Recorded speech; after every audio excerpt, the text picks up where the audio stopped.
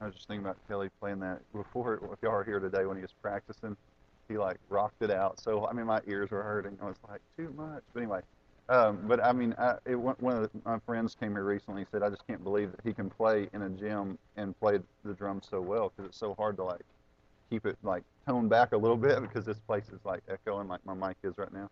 But no. But anyway, I just thought about that. Also, just be praying for Heather. She's really sick this morning, not feeling good, and just he was able to come back, but she's not feeling very great. So, also, I was going to say, Cliff said we need to have some more like Victory in Jesus type songs. Is that what you think?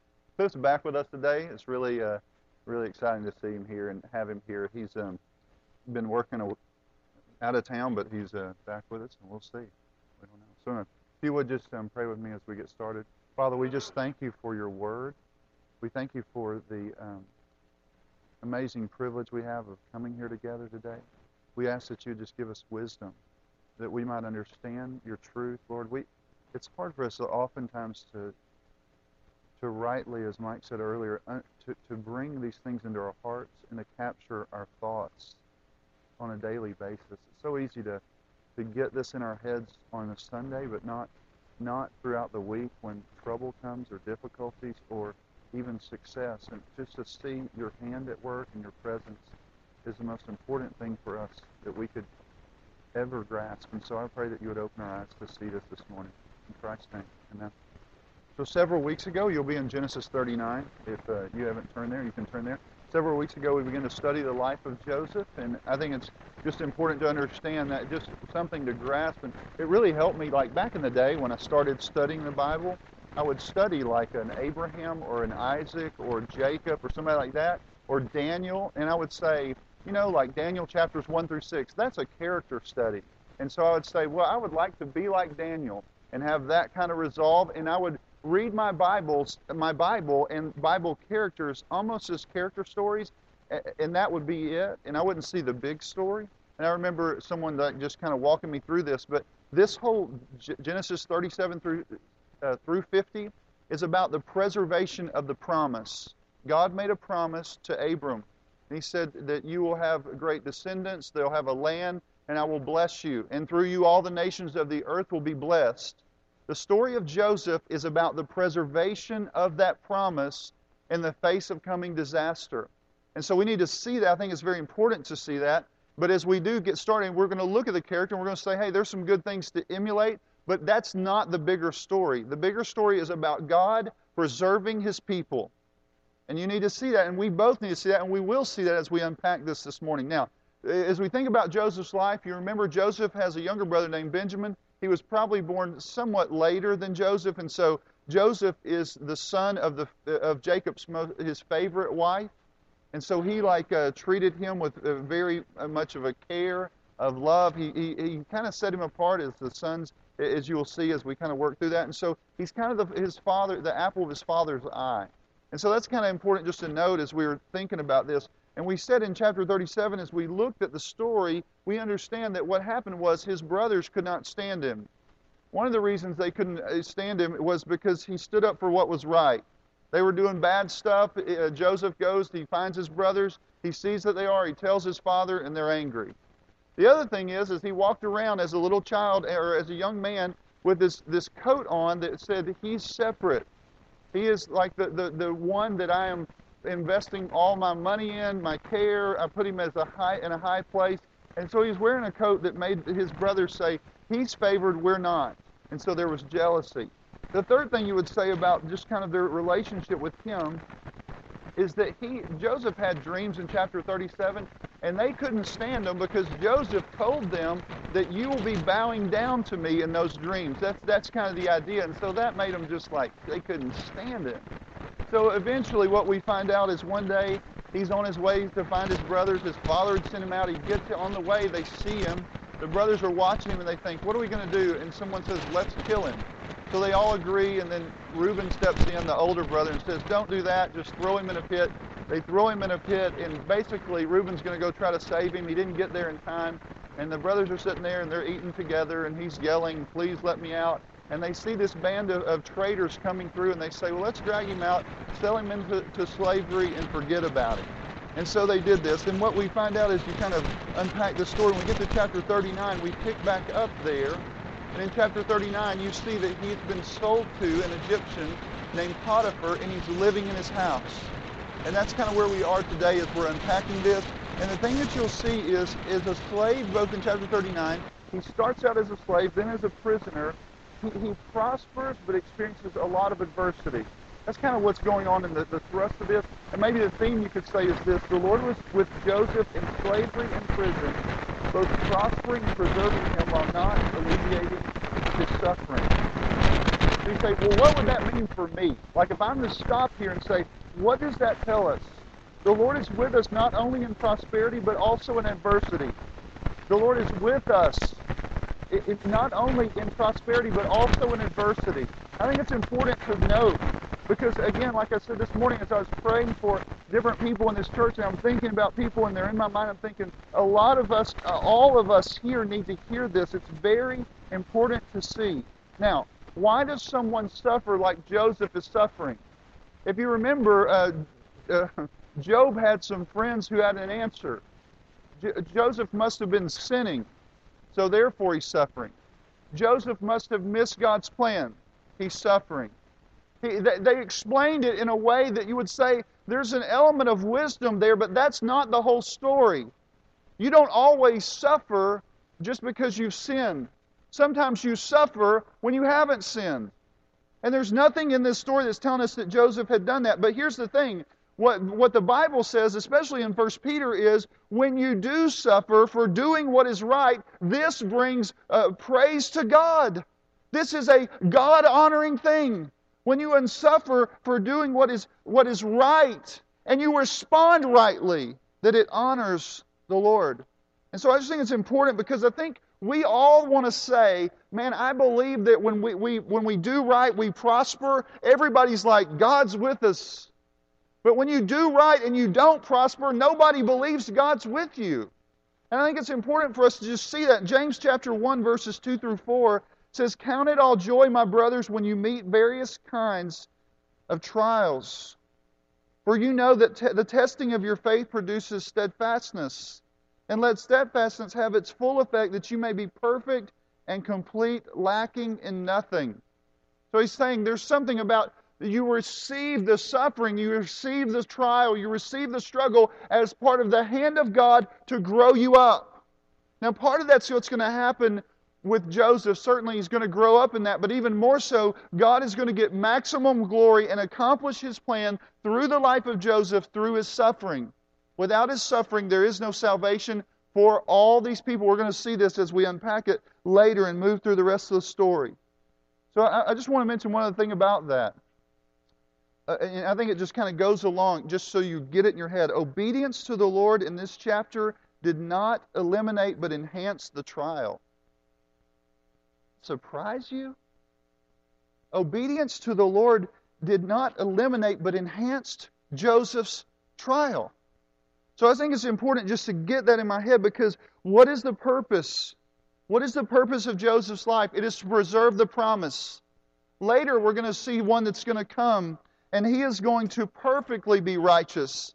He's going to be righteous in every way possible of being righteous. There will not be one unrighteous thing that he will ever do, and he will suffer for it. What was the purpose? To fulfill the promise. Jesus came, lived a perfect life, and then suffered for us. Why? To fulfill the promise of God. I just think it's important, just again, get this in your head as we move forward. So, chapter 39, we're going to start with verse 1.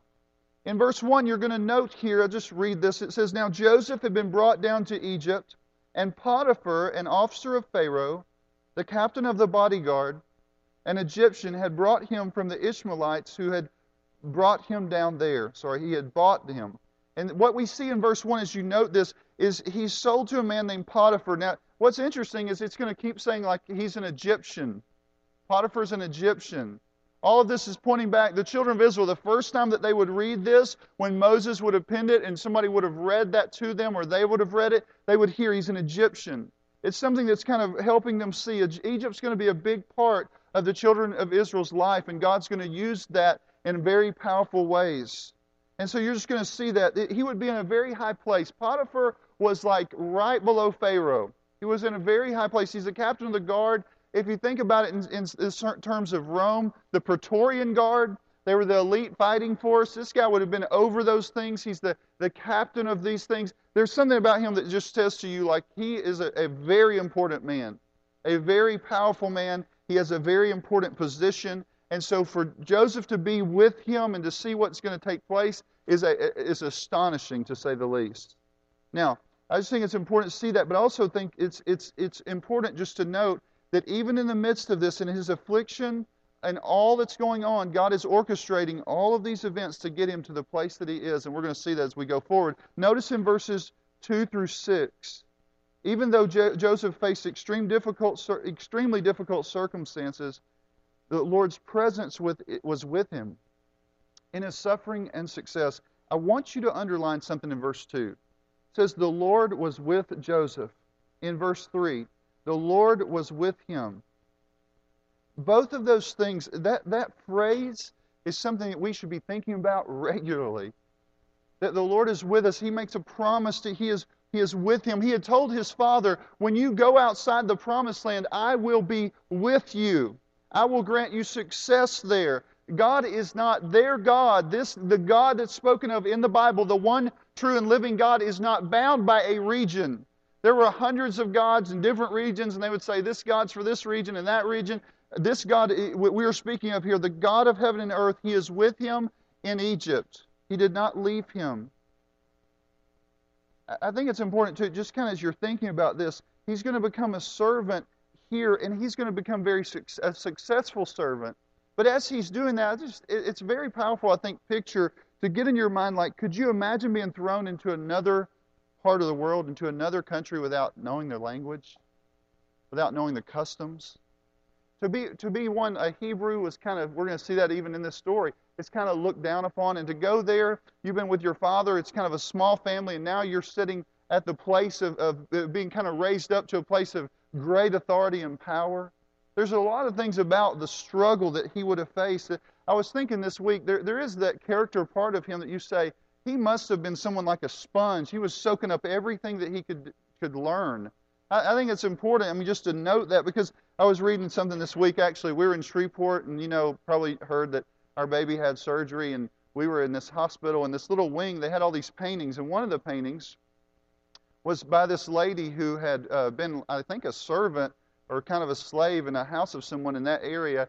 And what she did was, while she was there would be artists, the people that owned the home, they loved artists and musicians and all that kind of stuff, and she began to pick up all these things and became a very accomplished artist, in spite of the fact that she was always kind of bound to these people. It was a very beautiful picture, I think, of this even, that Joseph's in the midst of all these things and all the circumstances that are against him. And you just think about, even emotionally, thinking about his brothers throwing him into slavery and like thinking about longing to be with his father. All of this trouble's going on, and yet he's being very successful, and God is blessing him. And I think that's the biggest picture here, is that even in the darkest of times, the Lord was with him. The Lord was with him, and He caused him to prosper. God caused him to prosper in the land of his affliction, in the trials and the struggle that he faced. I was thinking about Anna's grandmother this week. She's 95, and I've told you about her probably before, but just the last year has been really difficult for her. A lot of sickness and a lot of struggle, and it's just kind of like one day she'll be doing better, the next day she won't be doing well. But I don't know if she mentioned to Anna or her mother, I'm not exactly sure, but she said that this last year with the Lord, like in her personal times with Him, have been the greatest of her life. In the struggle of this life, in the battles that she faced, have been the greatest of her life. And really, she's told Anna and some of them that she doesn't long to get to another birthday. She wants to be with the Lord. I have to believe that Joseph in his life, he knew God's presence with him, even in the darkest of times, even in all of the fears and the struggles that would have come with him being thrown away from his family and cast into slavery. All of those things, the Lord is with him. The Lord gets the credit for this story. The Lord is the hero of this story. The Lord is working to accomplish His plan in the life of Joseph here.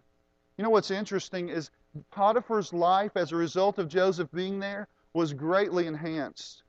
I mean, the blessings that came to Potiphar as a result of Joseph being there, his quality of life shot off the roof. I mean, there's so many things that happened. I mean, he was able to just relinquish all of this stuff that would have been over him.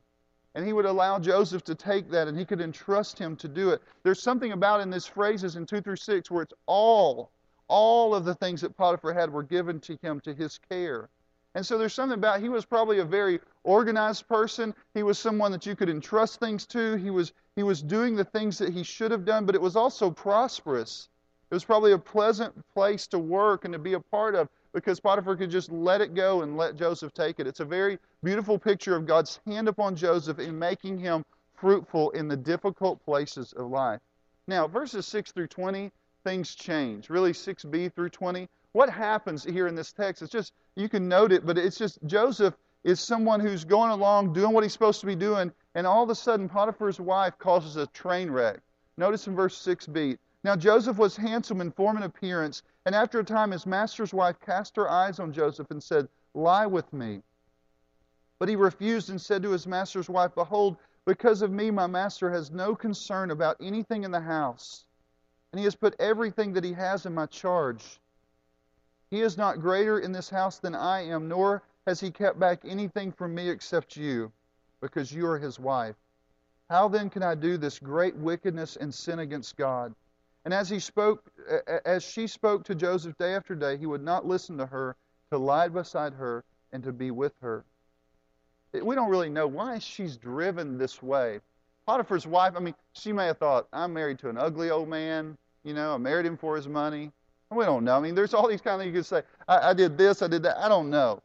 But for some reason in her life, she's longing for this young man. Now, one of the things, too, is this was somewhat, from what I've read, like a common thing, where they would just, there were servants that were used for all kinds of horrific things. And so, again, this may have been normal. And not only that, I was thinking with Joseph's life, it would have been a normal desire. He is going to have children. He's going to get married. All those things are going to be a normal desire for him. He's a young man, and you're thinking, good night. I mean, he's having to push her off.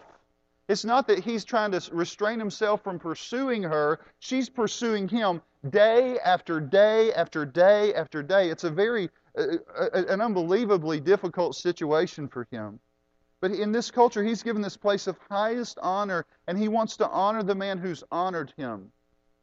And he says, the only thing that he's kept from me is you. And I was thinking about, Holmes always says, that he always likes to say, he keeps two of everything but a wife. That's what he tells me all the time. It's like, okay, thanks, Holmes. You keep two of everything but a wife. But what he's saying is that is sacred. I mean, because he always likes to buy two pairs of shoes. So if one of them wears out, he can wear the same one. Why anybody would want to do that, I don't know. You're supposed to pick new, things. But anyway, he might have 5 pair of the same shoes so he can just pull them off the shelf. But the deal is I think the point in that, and I think it's important just to note this, that it is one of those things that the marriage bed is sacred. I mean, throughout the history of just the Bible, as you're studying it, you see that in almost every civilization that the people of God encounter, that the marriage bed should have been sacred. Hebrews 13:4 says this, "Let marriage be held in honor among all, and let the marriage bed be undefiled, for God will judge the sexually immoral and adulterous." He's saying, how could I sin against the man who's entrusted everything to me? Now, some people don't like people to entrust things to them. They might see their job as something like, I don't want any more responsibility. But for most, I think a lot of times when you say someone is entrusting more to you, you're saying this is a great privilege and honor. He's honored me. He set me apart as someone that he wanted to honor, and he's allowed me to do that. But not only that, he says, how can I do this against God? You see, in Joseph's mind, both of those things come together. It's a great offense before the holy God. How could I do this against God? You remember when Jesus said, and really they asked him, what's the greatest commandment? He says, love the Lord your God with all your heart, soul, mind, and strength. Love your neighbor as yourself. They run together. You can't say, I love God and I don't love my neighbor. He's saying, look, I respect this man. I want to do right by him. But not only that, I want to be right by God.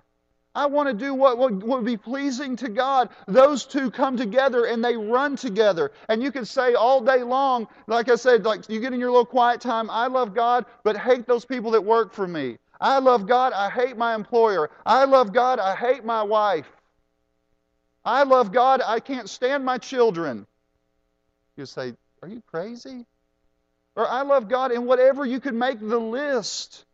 It's just one of those things where you see genuine love for God manifests itself in a love for people. And you see that throughout the Scripture.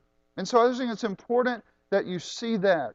In verse 10, Potiphar's wife did not stop pursuing him. She pursued him day after day. It was unrelenting evil. Her passion was so insanely hot for him. She's just longing after him, running after him, pursuing him. She's throwing herself at him. But notice in verse 11 and 12, it's kind of like picked up a notch. Verse 11, but one day when he went out into the house to do his work and none of the men of the house were in the house, she caught him by his garment saying, lie with me. But he left his garment in her hand and fled and got out of the house. So he goes to work one day just doing his normal thing. She may have even figured out a way where no one would be there but them. We don't know. She is so emboldened by her desires that she grabs him. I mean, this is like sexual harassment to the max. She snatches him up. She's holding on to him. He's thinking, what in the world am I going to do? He ends up tossing the garment I guess he just ran out of the jacket or whatever and took off running. He hits the road, and you see him hitting the road, and when he does this, it's one of those things where you're like, good night, I just can't believe this story that's unfolding before me. It's astonishing that she's doing that, and he runs away in that way. I thought about earlier, because Robert and I, y'all have a love for Kenny Rogers? Dude, if you don't, something's wrong with you. But he has a song that's, you have to know when to hold them, know when to fold them, know when to walk away, and know when to run. Right? And so he could pick that up. Y'all, if y'all don't know that song, The Gambler, are you serious? No. But anyway, one of the things is like there is a time where you need to know. You need to know when to run. And this was a moment. This is a defining moment in his life. The resolve of Joseph is something to be emulated for us. It's almost like this picture for us to say this is the way that you should deal with sexual sin and any sin. It should encourage us to want to run away from the things that would lead us astray, to not even dabble in those things. And we see that resolve, and we long to have that in our lives. We should strive after that day after day after day. And often we don't. But I just think it's something to stop and say, I hope that I would be this way. And I want to fight to be that way. In verses 13 through 15, what does she do? She gets so angry. She probably realizes now it's like I'm never going to have him, and so I'm going to destroy him. In verses 13 through 15, that's what we see. She begins to say, it kind of turns into malice. Her love for him turns into this anger and bitterness and hatred towards him. And basically what she does is she brings in the house, the men of the house, and says, look what this guy's done to me. Look, he took his jacket off and he was about to laugh at me. It's kind of like the idea of making sport of me. Other passages say different things, but it's kind of this idea where it's trying to point to you and say, look, she is going to destroy him. If she can't have him, she will ruin him forever. And so I just think it's important just to note that as you're seeing this unfold, in verses 16 through 17, or actually to 18, when Potiphar arrives, she just sits there. And she's waiting for him to come home. She may have sent a servant, go get Potiphar. She sits there by the cloak and she kind of explains again the story that she has made up to destroy Joseph. Of course, as Potiphar's seeing this unfold, he's kind of, it's one of those things I think that he may have understood. And you'll see in verses 19, let's just read that real quick. Verse 19 says, as soon as his master heard the words that his wife spoke to him, this is the way your servant treated me, his anger was kindled. And Joseph's master took him and put him into prison, the place where the king's prisoners were confined, and he was there in prison. Now, Potiphar was angry. But a lot of people say, in that time period, for him to kill him would have been nothing. This was an offense that was horrific. It brought great shame on the house. And for him to really just completely deal with it in a way of like killing Joseph would have been an understood thing. there's an element where you think, does he think that she may have done something wrong here? I mean, to save face, I'm throwing him in prison, but the reality is you wonder, is he placed in prison and spared because Potiphar kind of had an idea of what was taking place? Now, what do we learn here? Just kind of think about. Joseph was suffering for righteousness' sake. Joseph was suffering for doing what is right. Is it hard for you to believe that the Lord is working through your sins and the sins of others to accomplish His plan in your life? We looked at that in Jacob. We said, Jacob sinned and he feels like he gets what he deserves in some ways. But then God extends mercy to him. With Joseph, you think he doesn't sin, but he faces great difficulty. Is it hard for you to believe that? That God would send trial into your life and the sins of others and their rebellion to accomplish His plan in your life? Is it hard for you to believe that God is with you in the midst of those kinds of circumstances? What's the right and proper response? I mean, Joseph could have been completely, as we see later, he doesn't respond this way, but he could have been bitter. Sometimes we think, it's okay for me to be bitter, to carry that sin of bitterness in my heart. He could have been angry and lashing out. He could have been fearful and not trusting the future into God's hands. He could have said, kind of almost like responded in a way where he just kind of closed up and never did anything else but just sat over there and sulked in prison. You could just list out the things. How should we respond to the actions of wicked people? What's the right response? I think the Bible teaches we should entrust ourselves to the care of the one who holds our lives in His hands. We see the difficulty as God's hand. God is handing us this in life. He has said, this is what you're going to walk through in this moment. And I entrust myself to the faithful Creator who's both my Creator and Savior. And there is nothing that is mediated into my life that God does not allow to pass through His hands. He is working out His plan. And we are to entrust ourselves to Him. What does God mean by these things? What does He mean by the trial and the bad circumstances and the suffering? God is wanting a maximum glory. He wants to gain glory from what He does. He is about our good and He's about the good of others. If you don't believe this, you don't believe the Bible. Romans 8:28 says, and we know that for those who love God, all things work together for good. For those who are called according to His purpose. That means that, listen, there are bad circumstances in this life. You face tough, difficult circumstances. You're not exempt as a Christian. Oftentimes, what we see in the New Testament is the more you walk in righteousness, the more trouble that would come. And as a result of that, we say, in the midst of that, God is doing a work. He is weaving in those dark threads, as we'll see in Joseph's life, to accomplish His plan. He's painting the picture. He's designing the things, and we see that over and over. Now, in verse 21 through 23, what do we see again? Take your pen out. In verse 21, but the Lord was with Joseph. And underline that. Verse 23, because the Lord was with him.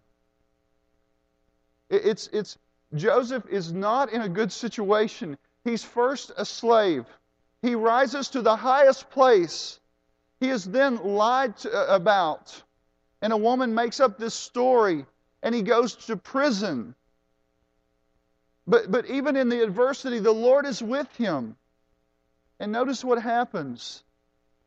The Lord showed him steadfast love and gave him favor in the sight of the keeper of the prison. Even while in prison, God is showing His love towards him. What does that mean? What kind of love is that? It's the idea of covenant love. God, you know how you meet people and say, well, I fell in love and I fell out of love. I fell in love, I fell in love, I fell out of love. With God, when we talk about that with His people, it's not falling in love and falling out of love. His love, He is committed. It is a steadfast love. It's an ongoing love. It is a faithful love. It is a not letting go love. He is pursuing him with goodness and mercy, even in the midst of his trials and his difficulties. But now we see God is working, and He's put him in charge again. And He's given him favor in the eyes of this man, and he becomes the most successful man in the prison as a prisoner. It's a wild thing that you see in this story unfolding before us. Now, I think it's also just important. I met a man one time who was a great businessman, and he said the years of his life, and I would never say, look, you should work hard, you should be diligent, but he was saying, like the years of his life that he tried so hard to make it happen, oftentimes he failed miserably, and I mean, not miserably, but he wasn't doing as well, and then other times he felt like God would just like touch situations, and he did work and he accomplished things, and he thought, I don't even know how all this works out, but God is moving and He's doing things, and He was with me and He made me successful, and I don't really even know how to quantify or qualify it. It's one of those things where God is moving, He's working, and He's accomplishing His work. Now, as we kind of conclude today, I want you to think about a few things, and you may want to take some notes on these, but I think it's really important that we see it. God is intimately involved in the lives of His people. He's not limited. And He is present everywhere, orchestrating the events of our lives. That means yours. Can you believe that? If you're His child, He is working on your behalf. He is accomplishing His plan. You think, well, Joseph's plan's not much fun. But God is accomplishing His work in his life, and He's doing it for His own glory and really Joseph's good. The second thing would be like this. The Lord was with Joseph in slavery and prison, both prospering and preserving him, while not alleviating his circumstances. If you believe that, what would that mean about your circumstances, where you live today? If you believe God is really accomplishing His plan and that He is bringing you through both good times and bad for His purpose, His glory, for your good, the good of others, what would that mean for you? I mean, it would radically shape the way we live. Now, I want you to think, too, again, in this way. The way that we know in a much more powerful way that the Lord is with us. I was thinking about Jesus this week. When you think about Jesus, He understands, like, He lived the life that we've lived. He endured great suffering. But listen to me, the difference thing between me and Jesus is that Jesus came to this earth, He lived the perfect life, He endured all the suffering, but ultimately at the cross, He was forsaken. Jesus was forsaken so that you and I could be accepted. Jesus was forsaken so that you and I could experience God's blessing. Jesus was forsaken so you and I could experience His presence with us. Over and over as we see this, the Lord tells us He will not leave us or forsake us. Jesus spoke to His disciples and He said, I am with you always, even to the ends of the age. The beautiful thing for us that Joseph didn't experience to the greatness that we do is that we look back to the cross and say, Jesus was forsaken, we're accepted, His life is given to us, we have right standing with God, we have the ability to pray to God, we have the ability to enter into the Holy of Holies, we have the ability to know that His presence is with us. The Spirit did come down. When Jesus ascended into heaven, He sent His Spirit. He indwells the people of God. He is with us. We are the temple of the Holy Spirit. It's not a structure we come to. Within us is the Spirit of God dwelling with us. There is never a time that you could ever feel alone. If you are God's child, He is with you. When you can't see it with your eyes, you have to trust that. He has made promise after promise after promise after promise. I always go back to this, but John Newton's Amazing Grace, he says, through many dangers, toils, and snares I have already come. His grace has brought me safe thus far, and His grace will lead me home. His grace is His presence with us. He is working in the lives of His people to accomplish His plan and His purpose for our good and His glory. This story is a reminder that there is nothing that comes to us that God is not bringing to us so that He might get maximum glory and that we might be blessed in it. One of Anna's favorite stories is a story about a lady named Darlene Rose. She was a missionary in New Guinea during World War II. She and her husband went there, and then sometime later the Japanese came in and took over that place. They took her husband. She never saw him again. He was killed. She went into a concentration camp, and she experienced horrific things. It's hard to even grasp the magnitude of the trouble and the struggle and the starvation and the abuse and all the things that she faced, and they were just horrific circumstances. But the Lord kept placing this on her heart: I will never leave thee nor forsake thee. She would say, in the darkest of times, the Lord would say, I am here. I will never leave thee or forsake thee. And when you hear her story and actually hear her tell it, you're just overwhelmed by just God's presence with His people, both in plenty and in suffering. He is there. And when you would hear her story, she survived all of those troubles, and God used her to bless her captors.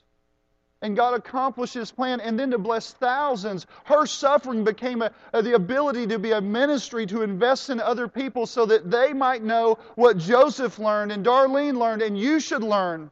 That God is in the midst of the suffering. He's accomplishing His plan, and He is saving a people for Himself, and He's doing so by His power, and He uses His people to be a part of that mission to accomplish the work that He has on this earth.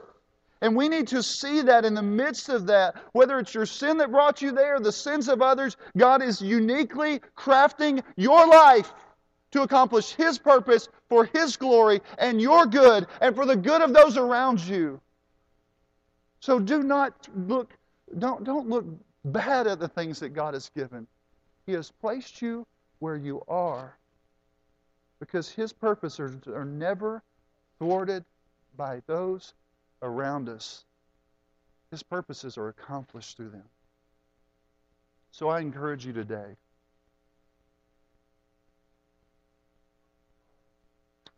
to be reminded as we take the Lord's Supper today, and we take it every week. You know what we're doing?